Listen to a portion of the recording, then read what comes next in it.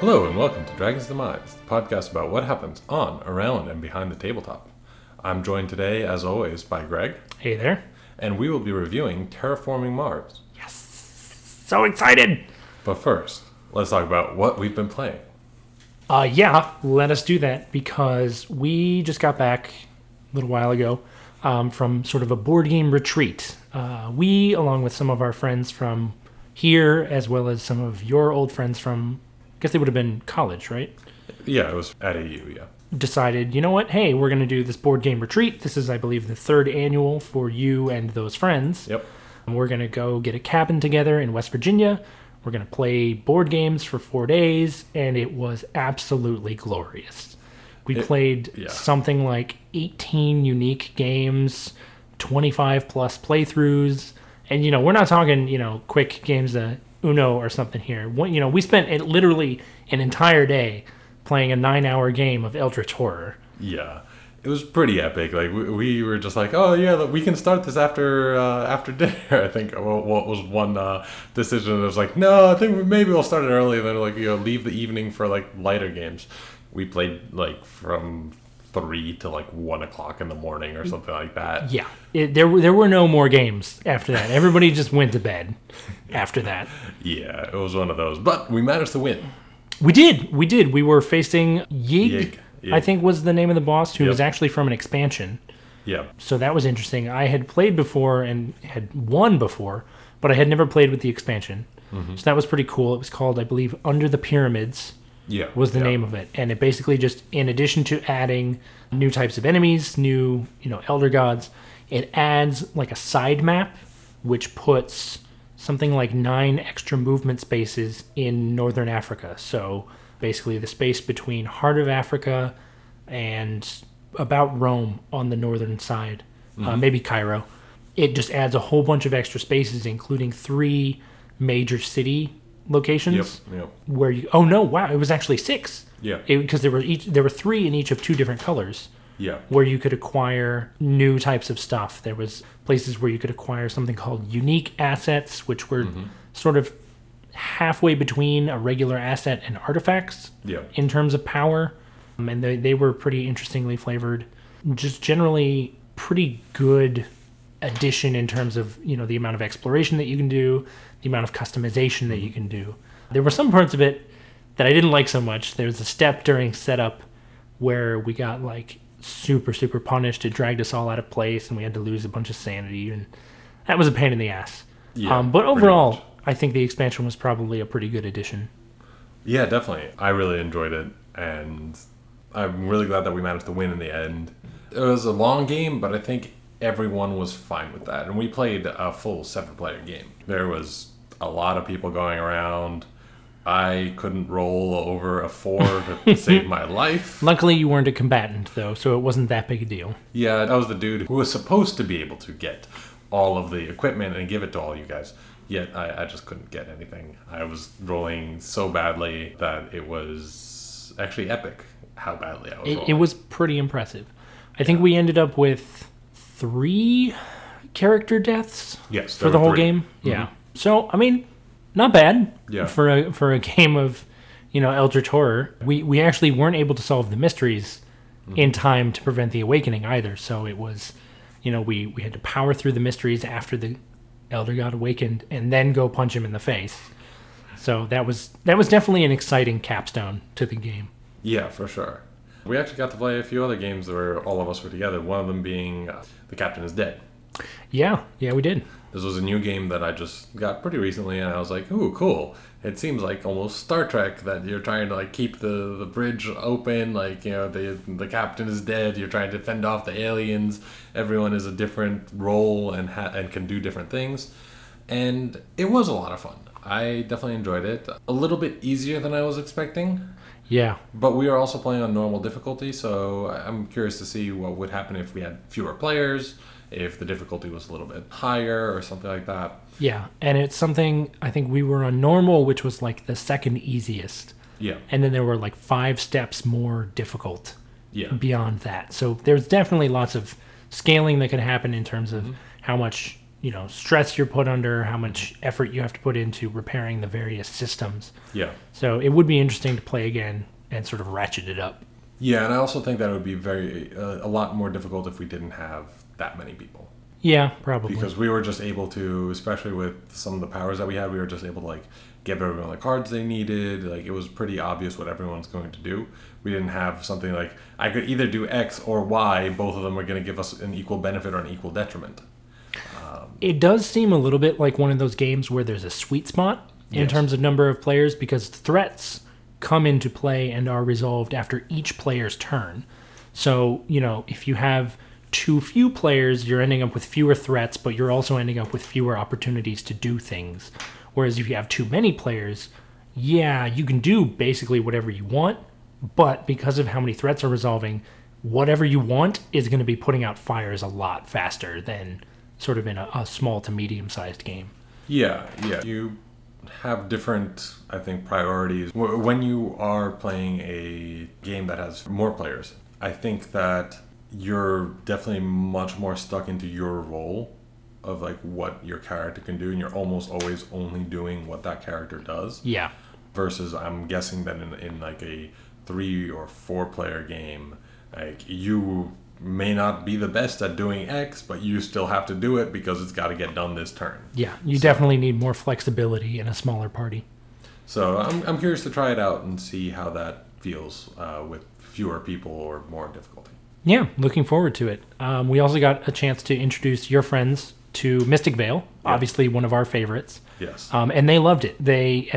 Actually before they even left, they had ordered it, and it was pretty much waiting for them when they got home. Yep. So that was a lot of fun to sort of share a game that we love with new people and watch them pick up on the strategies that we've already identified and sort of show us, oh, hey, that's a new thing. And that was really a lot of fun, and I was glad to see that they enjoyed it.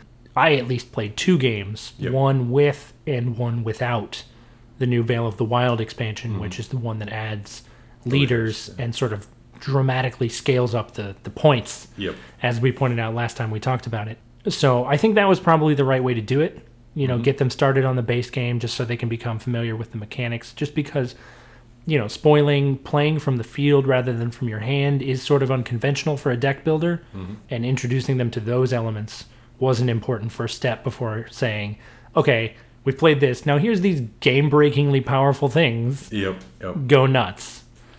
Yeah, I think you had a lot more luck with introducing people to some of our favorite games than I did, because I introduced my friends to Tiny Epic Galaxies as well as Castles of Mad King Ludwig.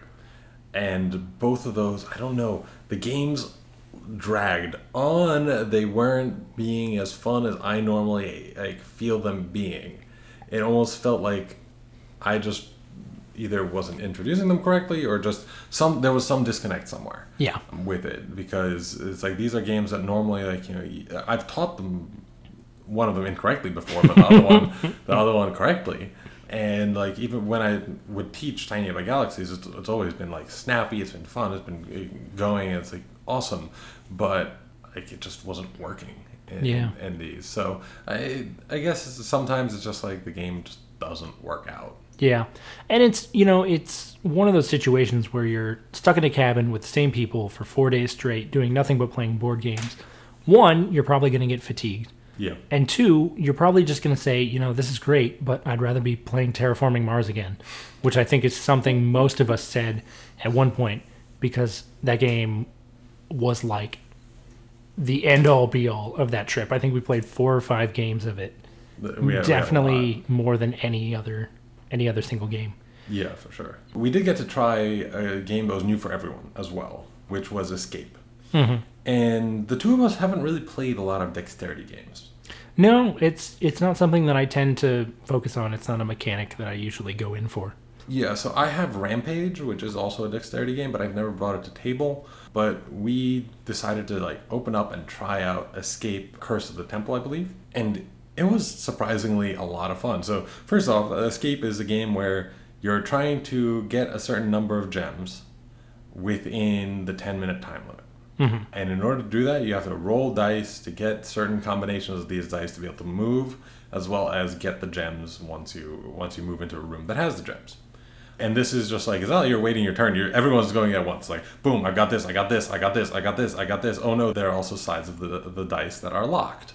So, of course, me being my rolling this trip got locked many, many times. You did have some bad luck. But luckily, one of the faces unlocks up to 2 dice. Yes. So you can save yourself as well as each of your partners can donate a gold die to allow you to unlock your dice. So, yeah, there's definitely ways around it, but you were having some pretty bad luck with locked dice.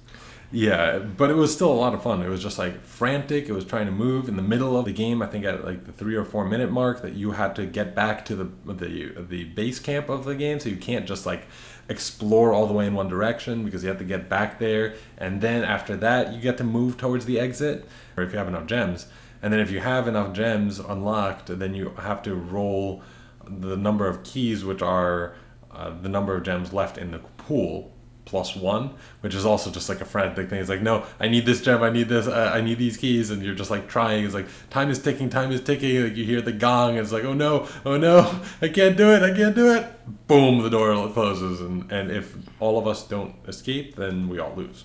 Right, that was one thing that I really loved about the game, because at first I was thinking, oh, what? So it's just like playing chicken. I thought it was a competitive game where, whoever makes it out with the most gems is the winner, which then it just becomes a matter of how long are you willing to stay in. Yeah. But it's not actually that. It's you have to collect these gems because every gem remaining in the pool when you're trying to get out makes it harder to get out. So, it's not just, okay, I got a handful, I'm going to get out. If I don't win, whatever. It's mandating you to explore, to acquire these gems before you can get out. So that was really innovative, I think. Maybe I'm just not playing the right sorts of games, but it was really nifty. The fact that it was synced up with an app was really pretty cool. That's another thing, another sort of mechanic that we don't play a lot of. A lot of app-based games, pretty much Alchemists is the only one that I can think of that we've ever played together. But so to have a timer that goes along with you that says, all right, this is exactly when you need to be moving back towards the spawn point. This is by the time by which you need to escape, otherwise you lose, was pretty cool. And I'd love to play more games with sort of app-assisted gameplay in the future. Which is what we're going to do as soon as First Martian comes out, because that is completely app-assisted. Oh, really? Yes. Hey, all right. So that's going to be coming out soon, so you'll probably be hearing me rave about that in the near future, because it's Robinson Crusoe in space. In space. So, perfection plus space. Cool. So yeah, we played a few other games, but I think that's going to be it for now. We don't want to bore you with all the details of every game that we played. There was a lot. Be on the lookout for some pictures from the retreat. I'm going to be putting them up. But yeah, that's a look at what we've been playing.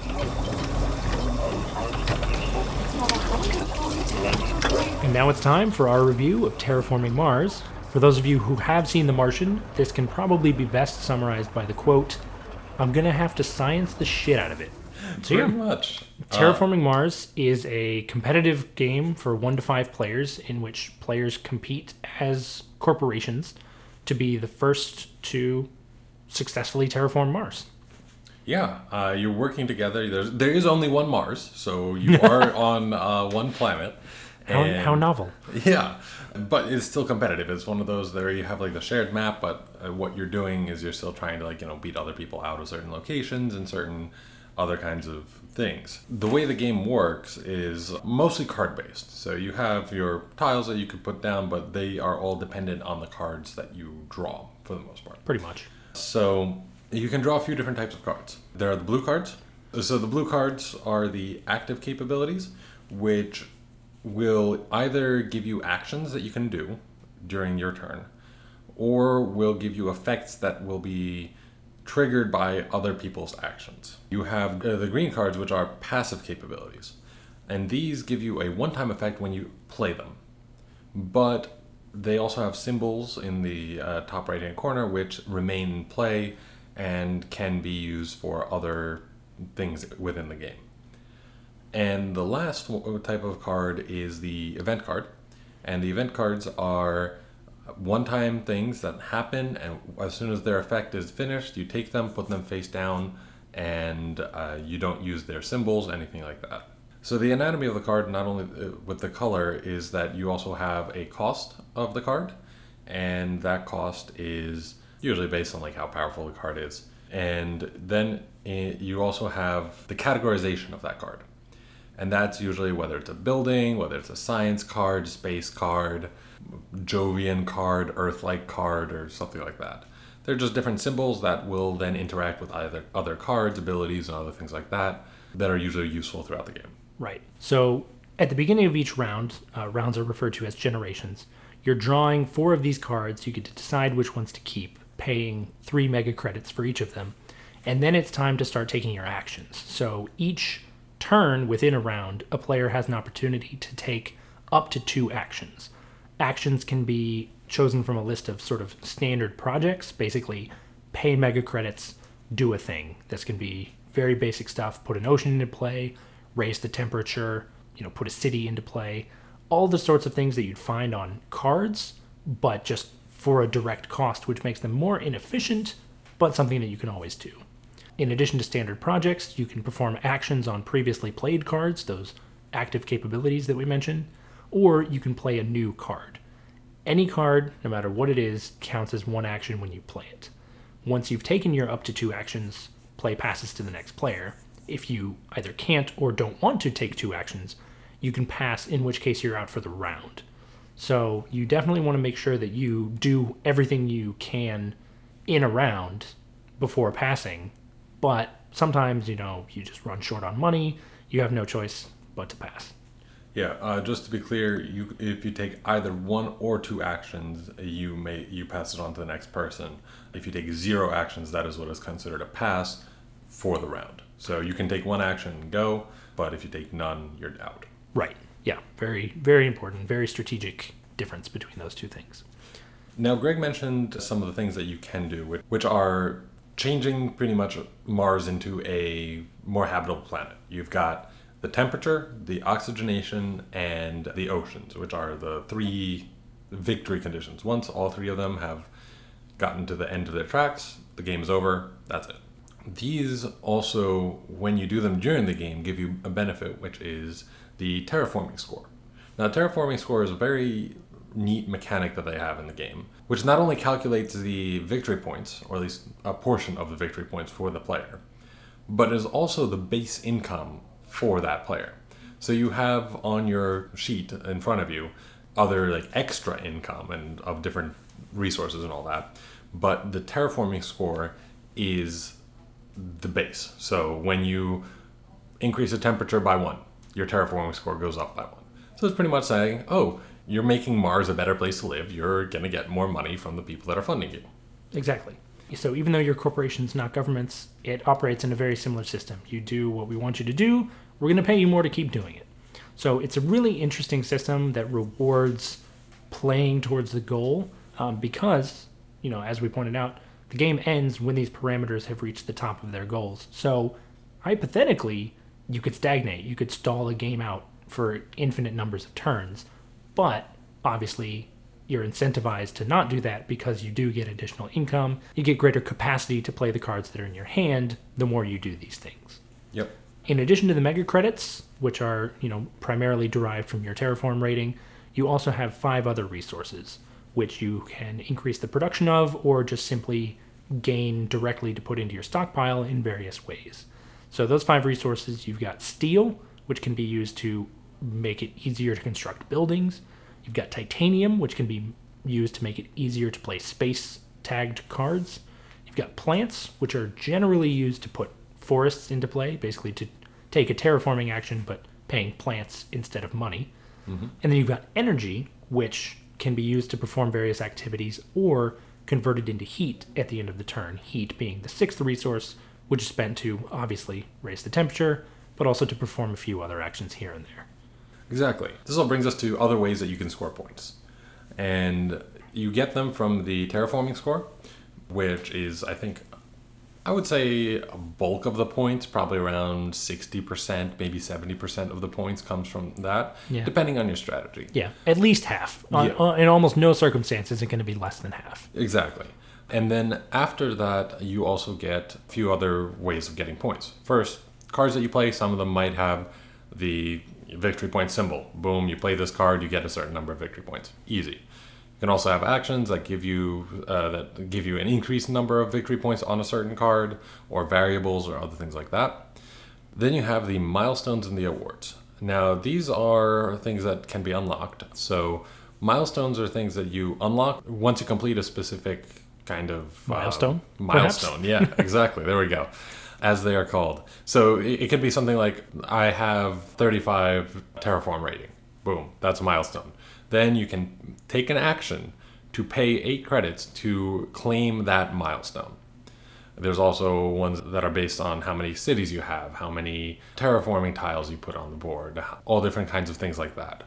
There can only be 3 of those purchased per game. So if you're playing a 4-player game, someone's going to get left out. But you can also have more than one per person. So right. So at least one person is going to get left out. So at least one person is going to get left out.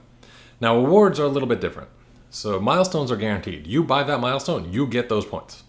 End of story. There are 2 major differences with the awards. The first is that you're not guaranteed to get it. You're just unlocking the fact that that award is going to give points at the end of the game. So it could be something like, who has the most science cards?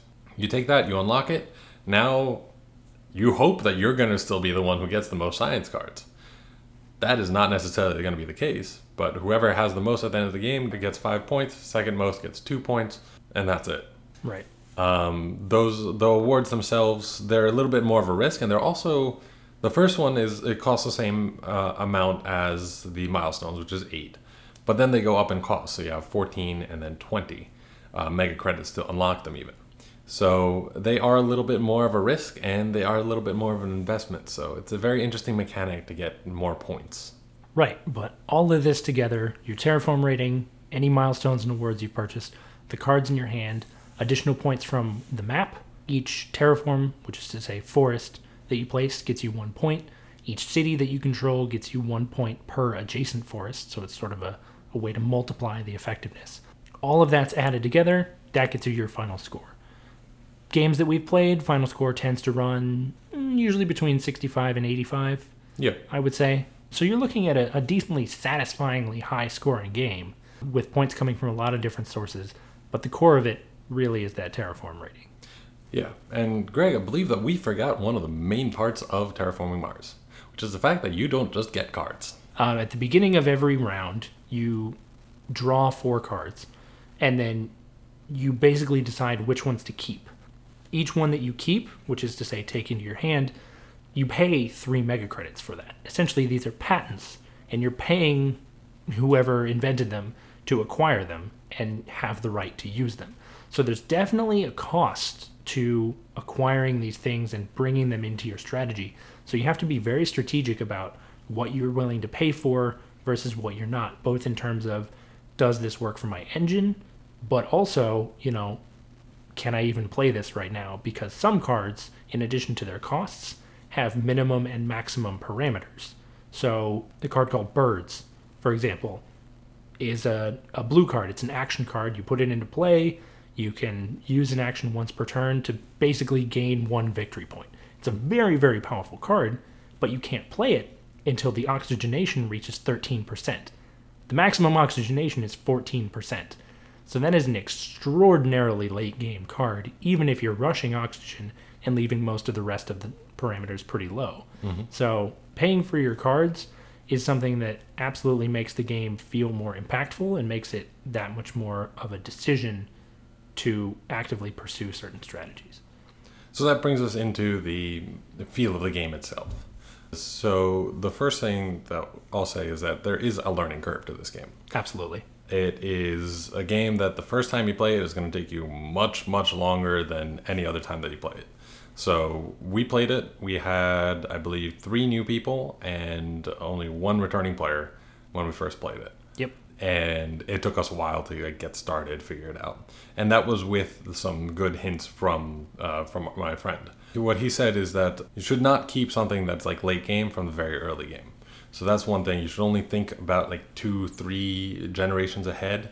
If you're looking at a card that would take 5 generations for this to even hit, or 5 rounds for it to even hit, don't waste your money on it, because your money is pretty valuable, especially in the beginning of the game. Try to get other things up and onto the board. Yeah.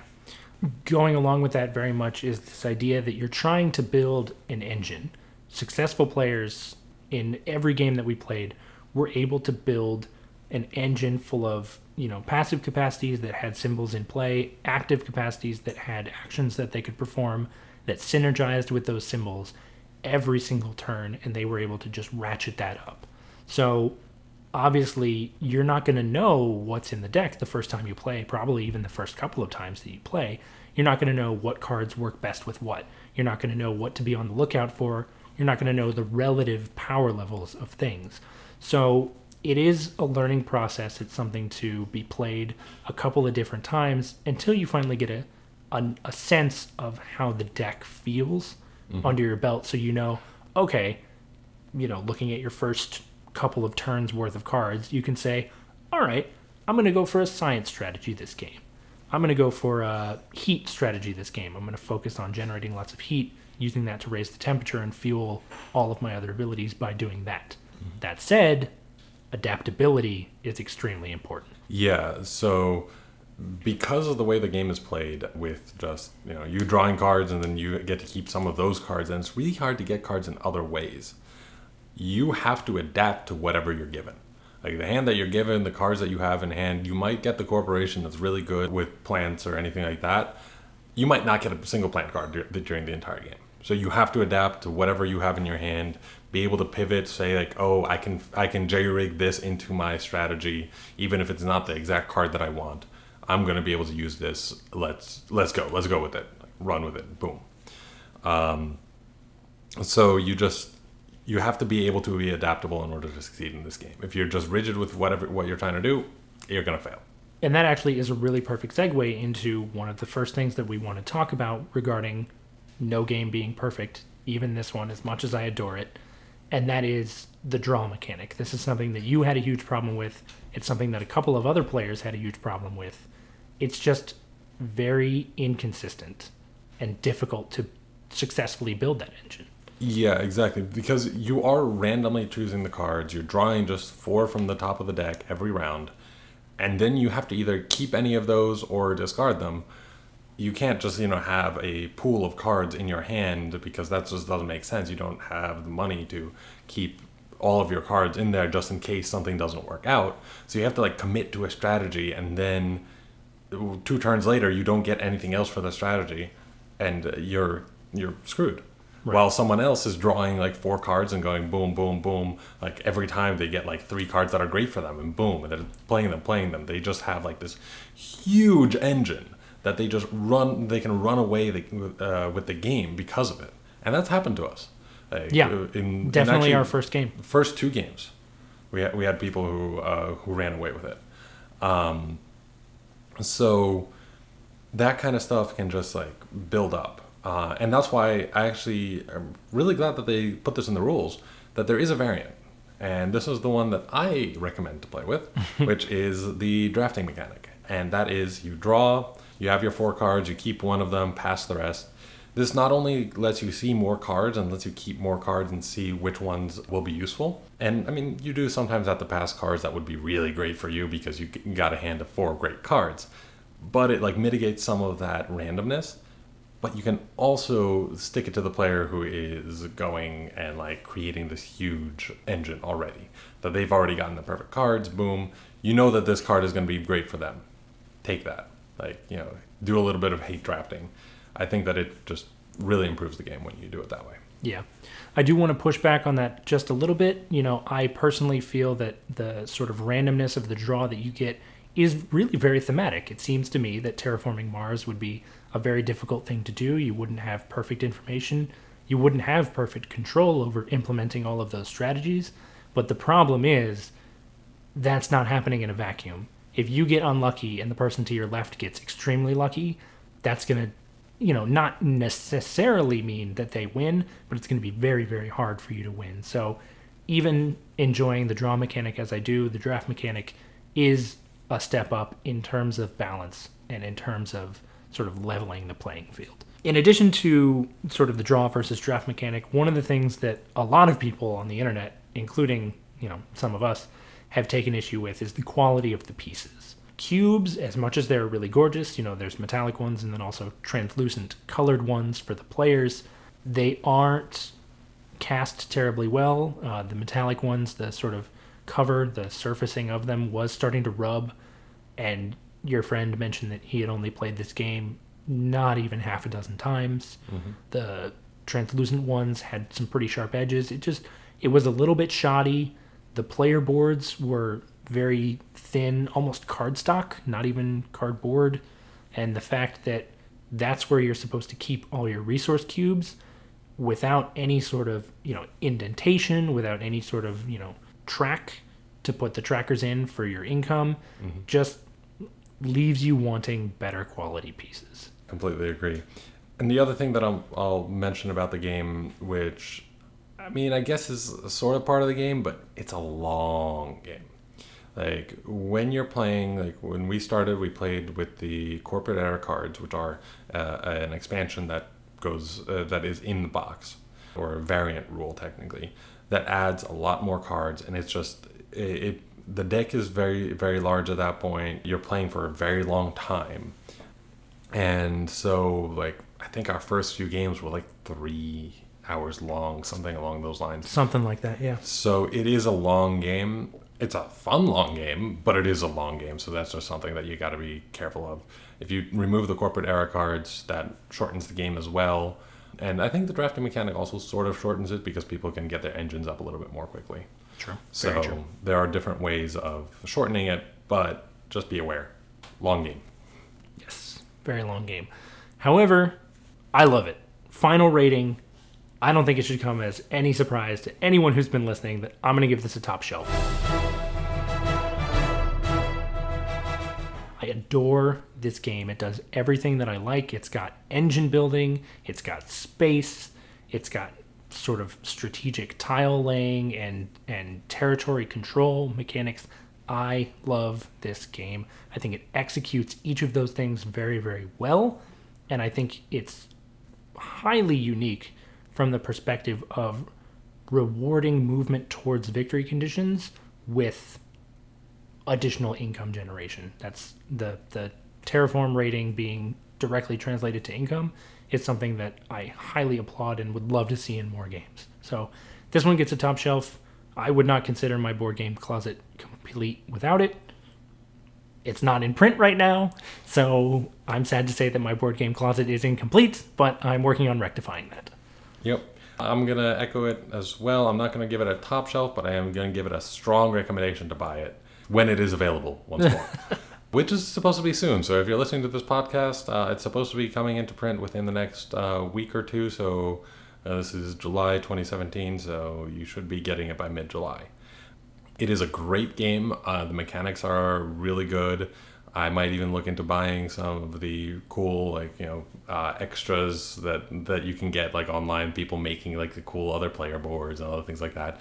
Because I think that this is a game that I can bring to table quite a bit. Right. It's a long game, but I think everyone who has played it so far has just immediately, yeah, sure, it's 1 o'clock in the morning, let's play again. Let's play a game. So I think your board game collection is not going to be complete without Terraforming Mars. All right, so that's our review. That's our rating. Before we go, let's talk about a few games that we feel are very similar in terms of, the mechanics at the core of them, how they feel. First off, Race for the Galaxy. Obviously, space game, thematically very similar, but even more than that, you're building a tableau which has direct impacts on your capabilities. It affects how much you benefit from certain actions. It affects, the cost of cards, what you're able to play, what you want to play. It's very much in the same vein in terms of an engine building game, and it also has similar mechanics in terms of you have to make decisions about which cards to keep. Race for the Galaxy, cards are currency. Cards are what you discard in order to put other things into play. So it's not one-to-one analogous, but it includes a lot of the same elements with regard to things like strategically thinking about what you want to play versus what you want to discard. Another one that I'd like to mention is City of Iron. We've talked about this game a few times before, and it has a decent number of differences. I mean, it is completely different in theme, but the interesting part is that you still have those kinds of milestones in resource production. You start with a faction which has a specific ability and that kind of stuff, and you really get the strategic aspect of like how you want the cards to be put down in your discard pile, because that makes it into your draw pile in that exact same order. You have a lot of really deep strategy and engine building in the game, but you still have the randomness of which cards come out, and you have to decide if you're going to use your money to be the first person in line to get a card that you really want, or if you're not going to have enough money to do something else because of that. So you still have that real big risk and reward, and I think that if you enjoy Terraforming Mars, you'll probably enjoy City of Iron quite a bit. And there you have it. That's our review of Terraforming Mars.